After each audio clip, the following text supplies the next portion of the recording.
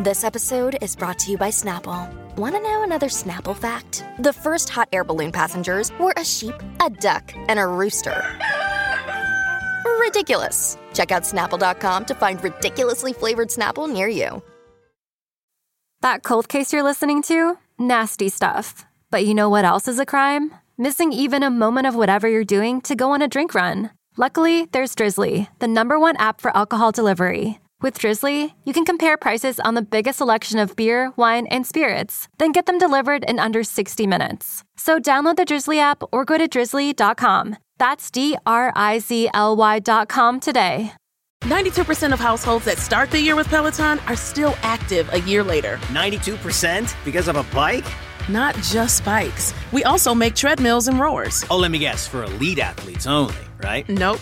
It doesn't matter if you're an avid exerciser or new to working out. Peloton can help you achieve your fitness goals. 92% stick with it. So can you. Try Peloton bikes, tread, or row risk-free with a 30-day home trial. New members only. Not available in remote locations. See additional terms at onepeloton.com/home-trial. Hey, Ray, how you feeling? You know, when the temperatures drop and we get that winter feeling things, it really affects me more. That's when I get that aching in my bones. But I found that CBD and medicinal together can take care of the majority of my aches and pains, the ones that, you have every day as you age, but also the ones that you get from all those activities of taking care of business in the fall. No kidding. I've been doing a lot of raking because we have so many old trees around our house that you rake one day and then 2 days later, the yard's filled up with leaves again, so it's a Think of it as a workout program. It totally is a workout program. But like you, the CBD with the medicinal makes a huge difference in relieving pain and allowing me to function normally. And that's why we're happy to have One CBD as our sponsor here on the podcast.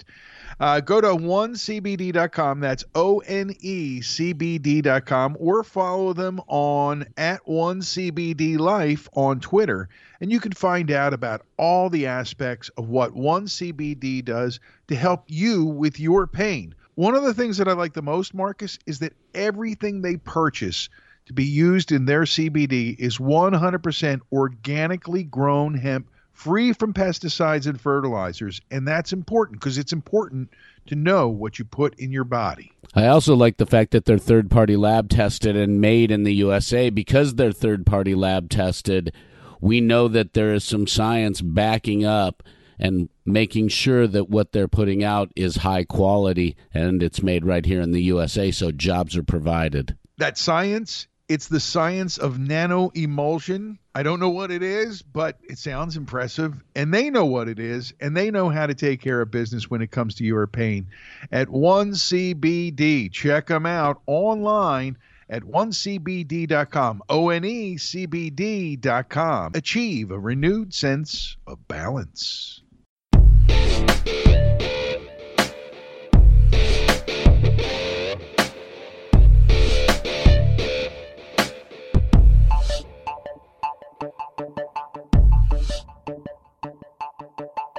I'm Ray Koob. I'm Marcus in the Darkest. And it's good to be together talking about one of our new favorite subjects here on the Imbalanced History of Rock and Roll, birthday twins. I was going to say rock and roll. That's one of our old favorite subjects. All-timers, baby. And as always, the podcast is brought to you by One CBD. Find them at ONECBD.com and by Crooked Eye Brewery in the heart of Hatboro, pouring the cure for what ails you since 2014. And we thank all of them for their support of what we do here on the Pantheon Podcast Network. Are you ready to dive into one of the most unique birthday twins we have found so far? By far the most unique and sort of the most eerie as well, without saying any more, but teasing as we lead forward. Insert ghost bed music here. Well, it is kind of strange because the two guys that we're talking about were born on the same day, September 14th, 1949, here in the U.S. in different parts of the country. One would get his start in the 1960s during the psychedelic rock period of American rock history, and the other would get his chance at rock and roll stardom because of the first guy's departure from a band that he would become a part of in the 1970s. We're talking about Ed King and Steve Gaines, birthday twins, both part of Lynyrd Skynyrd, here on the Imbalanced History of Rock and Roll. I'm very excited that we found birthday twins that are in the same band like this. I mean, we did have Bobby Keys and Keith Richards, but Bobby Keys isn't a Rolling Stone. He's a member of the Touring, and he's recorded with them and that. But these guys are full-on, full-fledged members of the same band. In the short time period they were all playing together, they made some pretty incredible rock and roll. We'll get into it in detail, but basically Ed King leaves Lynyrd Skynyrd. They're in a spot on what was called the Torture Tour, I believe was the nickname for that one. And they enlist Steve Gaines to join Lynyrd Skynyrd. And that really brings in an interesting angle on this week's podcast, Marcus, which is Ed King leaves, Steve Gaines enter the Fates. If Ed doesn't leave, he's on the plane. If Steve doesn't join, he's not.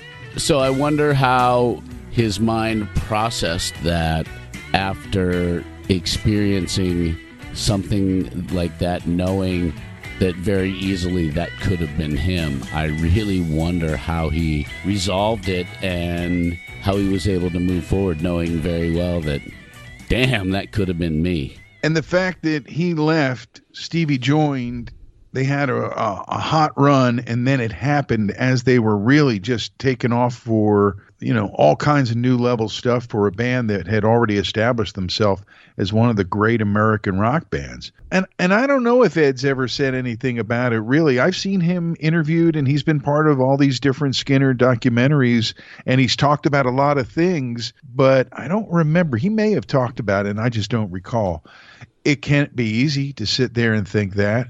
It's not quite the Waylon Jennings situation or the Robert Cray situation where you can say, yeah, I gave up my seat to that guy. So these two guys are born on the same day. Ed has a different life. He comes up in the California scene and becomes a member of the Strawberry Alarm Clock. You remember them, right? Incense and Peppermints was a #1 hit for them, established them. Good sense, innocence, crippling mankind. Dead kings, many things I can define. Part of the whole L.A. scene, born and raised in Glendale, California, which we just talked about on the podcast, right? Yep, that whole scene really had a cool vibe to it throughout the decades. I mean, if you look at the 50s and the surf rock and the early rock and roll from the West Coast, there was always that cool vibe to it, and it carried over into the 60s with the psychedelic and the surf and all of that music. And then in the 70s, as the rock and roll changed, you had bands like Van Halen in the late 70s who really had that cool vibe as well. And of course, we all know how the 80s was. So how do we end up in the 80s? Man, you just jumped into the time machine and didn't tell me you hit 1982. What? I'm just saying, if you just look at the decades and over the years, there's always been that coolness, and it continues even today. So they plug into the psychedelic scene of the 60s, get their #1 hit. Like I said, Incense and Peppermints in the year 1967, The Summer of Love. And they had some other songs that got them on the radio and stuff like that. But they became a touring band. And, Ed, as a guitarist and as a bassist, was no slouch. He was a really great player. And somewhere along the line, they were playing, and the opening band were these kids from Jacksonville called the 1%. The 1%. And King apparently liked the band so much that he went over to their singer, a guy named Ronnie Van Zant, basically said, hey, if you ever need me to help you in any way, like play with you at the studio, whatever, here's my number. Stay in touch. Never thinking he'd hear from them, I guess. You fast forward, Uni Records, the label for Strawberry Alarm Clock, faces financial issues. They fold. The band folds and disbands in 72. So, hey, where did I put that number for that kid from Jacksonville? The number comes out of the drawer. Ed makes the call, heads down south, and plugs in to be a member of Lynyrd Skynyrd. And one of the things that he did, among many other things which we can talk about, is he's the writer of Sweet Home Alabama. It's his voice counting it off at the beginning. 1, 2, 3. Although he said he always felt like an outsider, he is very much a part of the initial launch of Lynyrd Skynyrd to the world. I was a little later to the Lynyrd Skynyrd party. I remember hearing the music on the radio stations. I didn't have any Lynyrd Skynyrd albums or music until I think the 90s. Do you think that you were late to the party on music from Lynyrd Skynyrd because of the crash and that they were kind of a non-issue as a band by the time you were adventuring? Or was it the music that you got into or that attracted you that was more interesting to you than, say, something more traditional rock and roll? I would say probably a little bit of both due to the fact that the crash happened on my 11th birthday. It was like, really? Well, yeah, what? I know. And I remember reading about it in the news, being, hey, they have cool tunes. And I remember the rock stations in Denver doing tributes to Lynyrd Skynyrd and playing a bunch of their music. I think because I was at the age where they weren't releasing continually new music, they just kind of easily got pushed back. And it wasn't And then everything that was intentional. there in 77 and 78 and 79, which we've been talking about recently, is all there for you, and you jump into that. So I get it. And a lot of people, I think, picked up on them later because of the Golden Platinum release, too, when CDs were more of a thing, attracting a lot of people to more of the music that was Lynyrd Skynyrd. But there at the beginning of things, Ed's an important part of this. And I don't think that they become the band that they become without him in the band, even though he said he always felt like an outsider. Maybe because he wasn't Southern. I don't know. I know the boys because I worked with Skynyrd for about 5 years when they did the 20 release 20 years after the crash. I guess I know what he's talking about, but it didn't feel that way at the beginning when he met the 1% in that bar, went in for the Strawberry Alarm Clock. And initially, he joined as a bass player.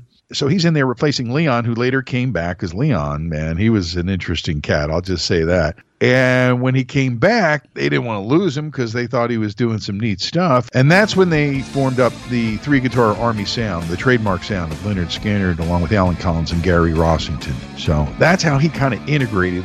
Keith Richards always talks about the ancient art of weaving when two guitars can play each other and feel each other and play that closely together. There you had three guys who were doing it. It was pretty amazing. And that's where he was, right in the middle of all that, through, pronounced Lynyrd Skynyrd, Second Helping, Nothing Fancy. Their sound was very unique in such a way that it was recognizable the minute you heard them on the radio. By no means do the songs sound the same, but there's a tone and there's a feel and there's an energy about their music that you can say, hey, this is Lynyrd Skynyrd.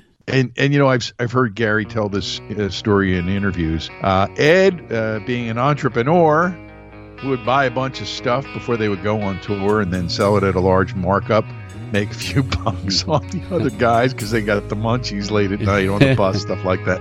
So it wasn't all, oh yeah, well, fuck you. It wasn't like that. But for Ed King, the end of his run with Lynyrd Skynyrd leads to Ann Arbor, Michigan. You're thinking, what the fuck? Ann Arbor? What? And in this case, the guy who was his guitar tech and changed the strings on his axes got thrown in jail before the show. Didn't get till the right before. He had to play on old strings, broken strings. And Ronnie was riding him the entire show all the way to the end. And then at the end, and I've seen him talk this way about it in one of the documentaries. I think it's If I Leave Here Tomorrow. And he just kind of stops and wistfully looks at the camera and says, I thought that's it. And after the show, he went back, packed up his stuff, and he went home. Wow. He's more of the hippie guy, and maybe all the fighting and excess and the crazy stuff kind of fueled it, but that incident is often what he had talked about as the last straw for him and what led to him to leave and,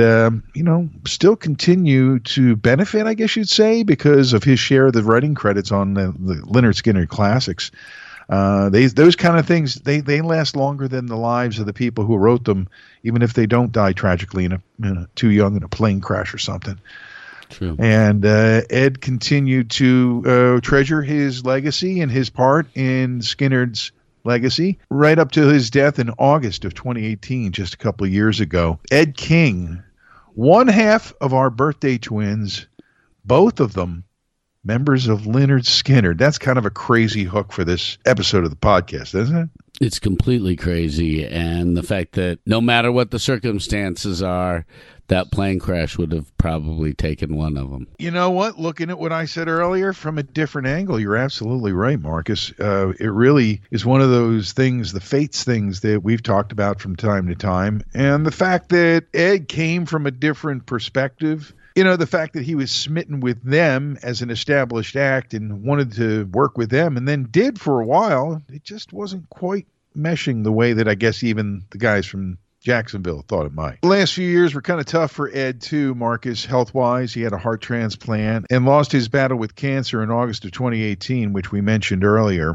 Age 68, and lived a lot longer than a lot of his Skynyrd bandmates, especially the ones who didn't make it through the crash. Yeah. Still, Ed King had a big impact on the Lynyrd Skynyrd music and who they became moving forward even after he left. And their legacy as great musicians and a great band in rock and roll history. Very great band in rock and roll history. Their music still makes you move to this day when you hear it. When we come back in the second half, we'll talk about a kid from Missouri whose sister was in the back line of the Skynyrd band and got him his big break. It's Birthday Twins number 4 on the Imbalanced History of Rock and Roll.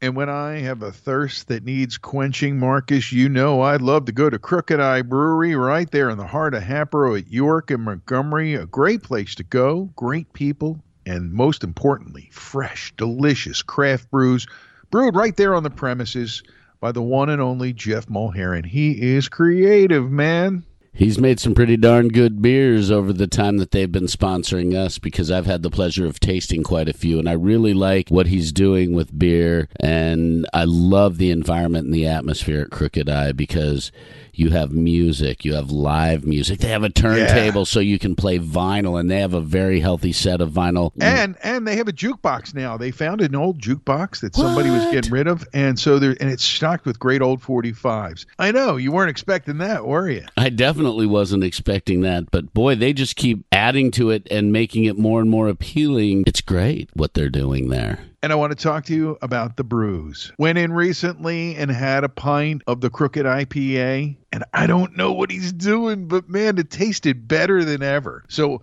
new stuff for the season, new stuff always, but the standard Crooked Eye brews still tasting great, always fresh. Right there in Hatboro. And you know what else is really cool? Because they don't serve food, they've got food trucks coming. Yeah, more and more. And food trucks serve banging food. Get all the info on their Facebook, Crooked Eye Brewery, and online at crookedeyebrewery.com. Serving the cure for what ails you since 2014, Crooked Eye, our sponsor here on the podcast.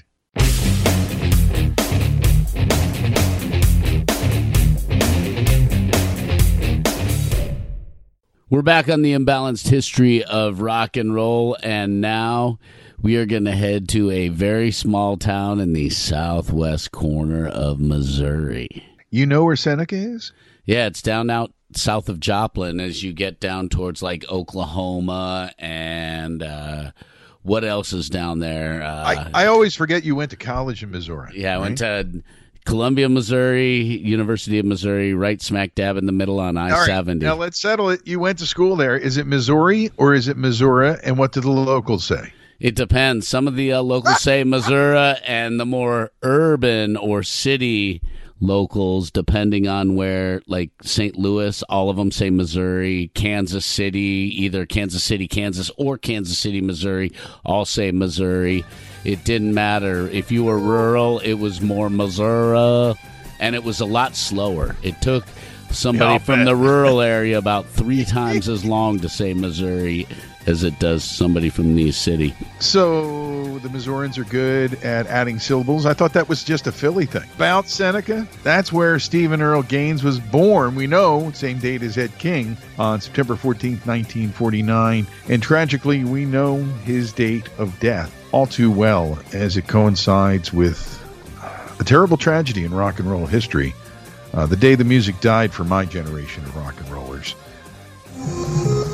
This bulletin just into WMJS Radio. The Federal Aviation Administration reports that a plane carrying 25 persons crashed tonight in southwest Mississippi.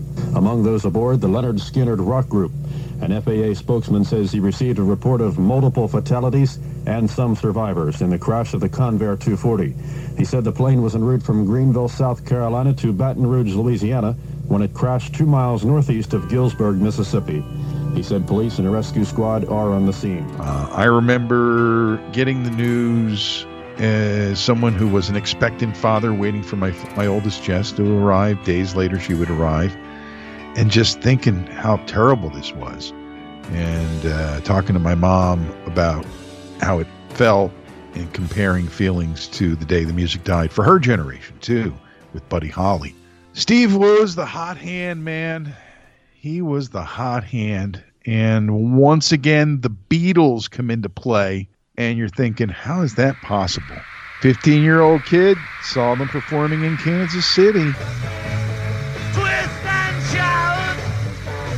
Come on, come on, come on, come on, baby, now, baby. Ooh.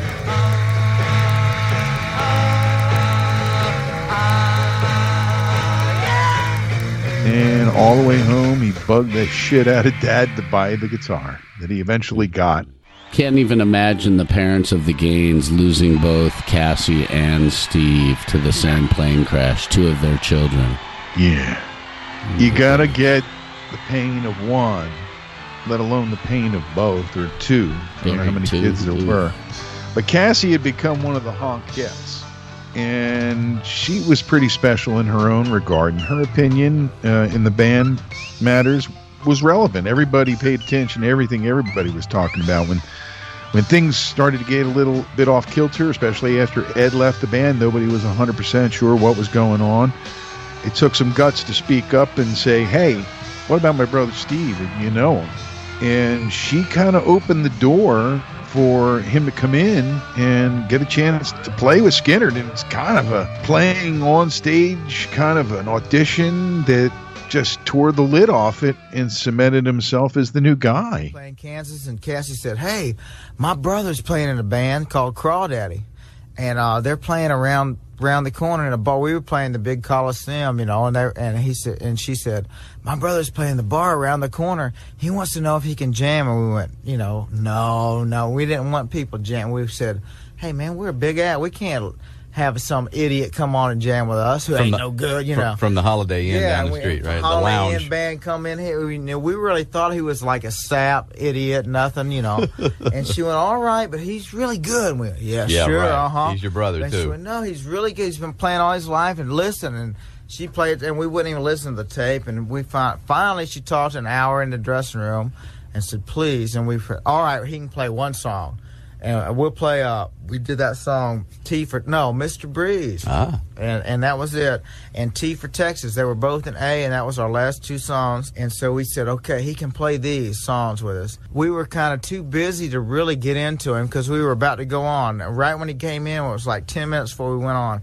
So we went, all right, the songs you're going to jam in after an hour of playing is going to be these. And they're in A. And we played them once through, not all the way, but just a minute. And he went, okay. He didn't even play. We thought, he don't even care. Yeah. So we noticed during the, we played the set. We didn't even think about it. And he came out, and me and Alan were playing, T for Texas, and just playing away. And Ronnie looked over in the corner and kind of motioned, come on out. And he came out and plugged up to my spare amp right beside me. And he noticed me and Alan were just playing with, no slide, just fingers and just playing. So he reached in his pocket and pulled out a slide so he could be a little different.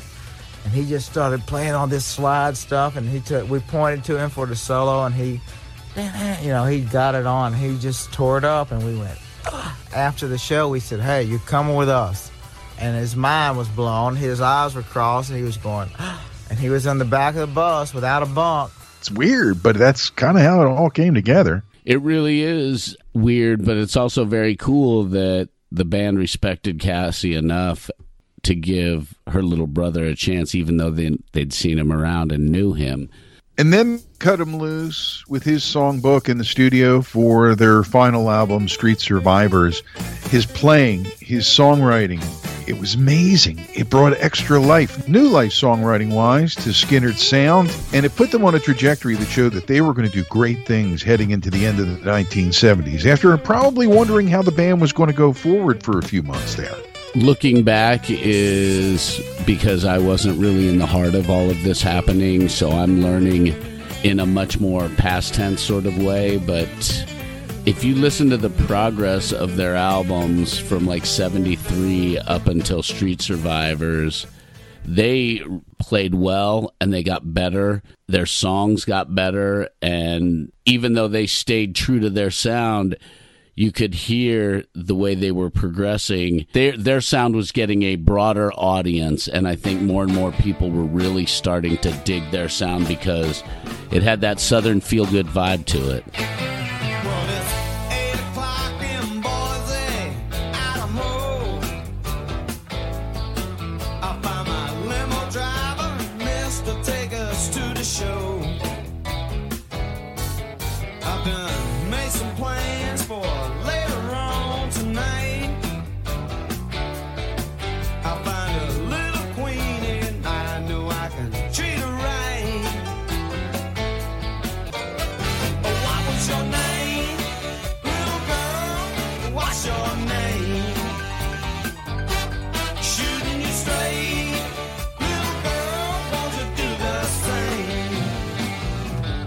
Which is the story of all that late night shenanigans we often talk about, you know, getting kicked out of hotels and hotel bars and all that stuff. Mm-hmm. And then they came back with a couple songs that were just pure Steve. I mean, you got that right with him and Ronnie trading vocals.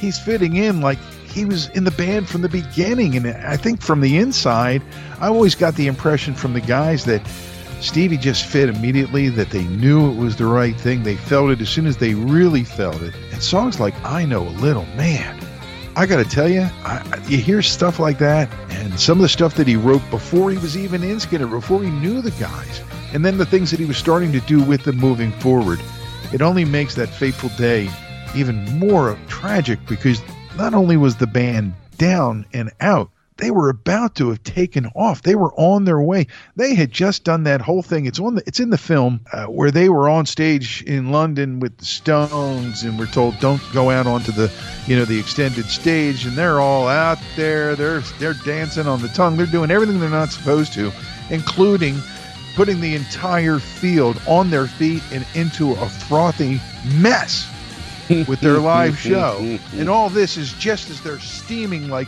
taking off, like, we talked about that ascension, and they're taking off and they're flying, and they are about to go to a whole other level over there and over here, playing these amazing outdoor shows in the U.S. and in Europe. And then it all literally comes crashing down outside of Galesburg, Mississippi. We've all heard the tales. We've seen behind the music, the various documentaries about it. We've heard the survivors tell their stories. Probably the one that was hardest for me, it was right when I was going to work with Lynyrd Skynyrd. I was watching Behind the Music for the first time, and it was Billy Powell, who is just one of the most gentle, giant men you're ever going to meet. Really nice guy, telling the story of holding Cassie in his arms while she died in the crash wreckage. Everybody had their stories to tell, and they're all horrific. Yeah, and that one's just the one that always really just grabs me, man, because she was becoming part of that family in ways that no one could anticipate, just like no one could anticipate what Skynyrd was going to do after Street Survivors. I'm not 100% on the lay of the land there where they crashed. The plane crashed because they didn't have enough gas, basically. The engine had been running rich. If they had just managed to run a little bit more efficiently, they would have probably been able to clear the trees, and maybe the end result there is less horrific and tragic. And that's something we should talk about sometime. I've got a lot of thoughts and feelings on October 20th, 1977. But that's what happens. And Steve's on the plane, and Cassie and Dean, and of course Ronnie. And his family has done a great job of keeping his legacy and his memory alive. His ashes buried in Orange Park, Florida after the tragedy. It's one of those things that's made all the worse by the fact that the band and the people in it, especially a young man like Steve Gaines, were just really getting this thing going together into a whole nother level or direction from where they'd been, even though they were already an incredibly successful band. It's hard to believe. And I was reading a little bit about how they skimmed atop the trees before they hit a big tree. And the survivors were all the ones that were in the back of the plane. And I can't even imagine experiencing that in real time. That just sounds so frightening and so scary. And the pilot did his best to try to stay above the trees. And I think it was Gary Rossington said it sounded like hundreds of baseball bats smacking the bottom of the plane as they flew over the trees. That had to be scary as hell. His description of that is just chilling. It's another one of those things that when you hear it told, it makes you freeze, because these are people who survived a crash that a lot didn't, and most people didn't know. For a long time we didn't know. There was no gas left in that plane.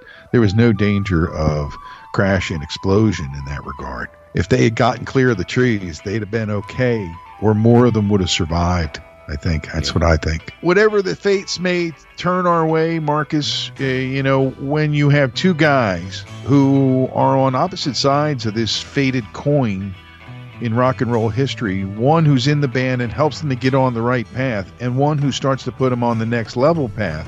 One gets out and lives, the other gets in and is there for the tragic crash. It's one of those stories that we'll talk about in more detail one day, probably on an episode. But here on Birthday Twins, we want to celebrate two guys who really made one of America's best rock bands ever go. Because early on, and after they found Steve, the rest of these guys were already an incredible unit and an incredible story worthy of a full podcast episode themselves. We'll talk about Skynyrd sometime here on the podcast. We have to talk about Skynyrd and go into details. Even if it's just talking about a breakdown of Street Survivors, we have to go into Skynyrd. Got a couple updates that I've been wanting to get to, buddy. Got a couple of minutes to run through? I definitely do, and I actually have an update as well for you. Well, first is just a musical note, because I know what a Warren Zevon fan you are, as am I. I've been watching the new, or I can't tell whether it's new or the newer X-Men movie. It's called the X-Men Dark Phoenix, and it's really incredible. In the opening sequence, Warren Zevon, Werewolves of London, is part of it. And I thought, wow, I got to tell Marcus about this. Hell yes. That's a great update. I'm glad that I'm glad that people who are making movies and making soundtracks respect Warren's music enough to consider throwing it into some of these movies. And it's very appropriate. What do you got? I've got an update to the Next Wave 78, 79. That's a recent update. Yes. We didn't really talk about, other than the Split Ends, much of the Down Under scene. The Birthday Party, which is early Nick Cave, was forming and making noise down there. You had Midnight Oil's first two albums out in 78 and 79 before we got Power and the Passion and, Beds Are Burning and some of that stuff through the 80s. So their radical political stance was just gaining speed in the mid-70s. In Excess had formed in 77. I don't know how I did either. Because they're like, they're an obsession for you, so I don't know how you left that out. In Excess I left out. There was... but they really didn't come out until later. 80, We're gonna get to 80 them. they did their first album. And then you also had bands like Australian Crawl, Mental as Anything, The Models, who had an album out. They were part of that scene that was making noise but not recording until the 80s. You started seeing some stuff down under at that time period, which was helping contribute to the alternative and punk and post-punk and goth and all of that scene. I've got a self-correction from our Peter Gabriel album episode. When I was talking about the scene on stage where Peter Gabriel is using the phone booth phone as a microphone, and he's in the round. I did confuse two shows and got them kind of mixed up there. That wasn't at the So tour at the Spectrum. That was at the Us tour, which took place at the new place in South Philly, the newer venue in South Philly. Gotcha. And the song wasn't what I thought it was. Talk to Me. Gotcha. Which made more sense. I was thinking about it, driving in the car, and I'm like, wait a minute. Podcast update. Okay. Hey, I got one from one of the listeners. His name is Paul Ross, and he actually sent it a little while ago.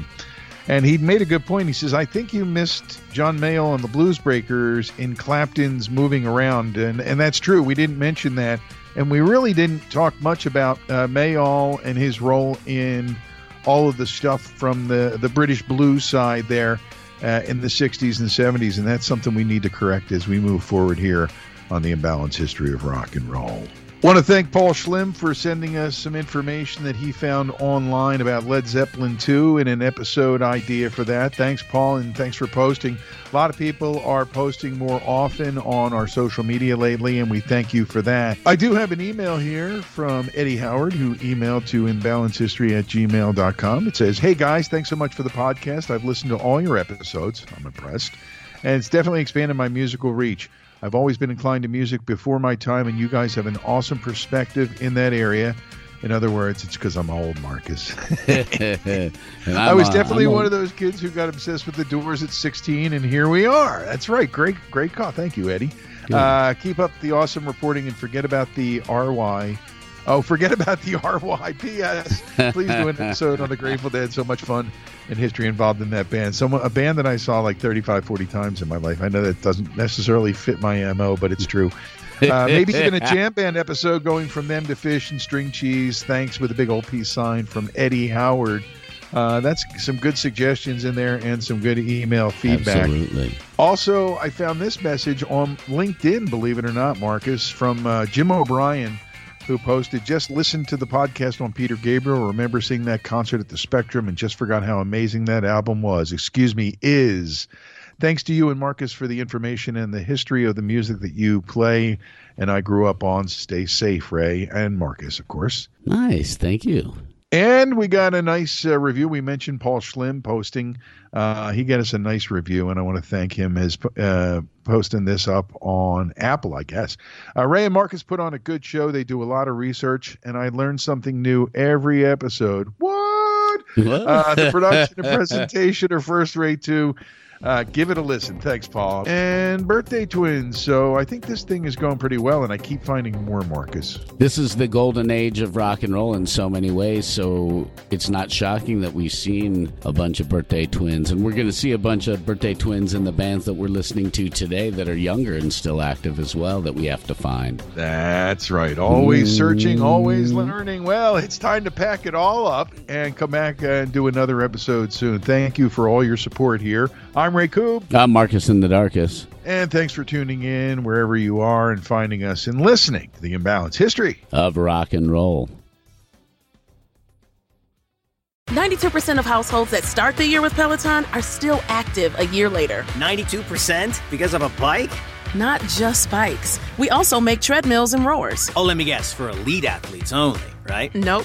It doesn't matter if you're an avid exerciser or new to working out. Peloton can help you achieve your fitness goals. 92% stick with it. So can you. Try Peloton bikes, tread or row risk-free with a 30-day home trial. New members only. Not available in remote locations. See additional terms at onepeloton.com/home-trial. It's NFL draft season, and that means it's time to start thinking about fantasy football. FantasyPoints.com features industry-leading experts and prognosticators using proprietary hand-charted data to help you score more fantasy points. FantasyPoints.com is the place to go for whatever kind of fantasy football you play. Whether you play fantasy football, daily fantasy sports, or do a little bit of everything, Fantasy Points has the meticulously researched content to guide you to victory. And why wait for the fall? Fantasy Points also covers the new spring football league, the UFL. Join the guru, John Hansen, Scott Barrett, Joe Dolan, and other massive names in the fantasy football universe with an exclusive offer. Use code Pantheon for 15% off any Fantasy Points package, including the all-in package with access to every article, tool, and data nugget that Fantasy Points has to offer. That's fantasypoints.com and code Pantheon for 15% off at Fantasy Points. Fantasypoints.com, code Pantheon. Score more fantasy points.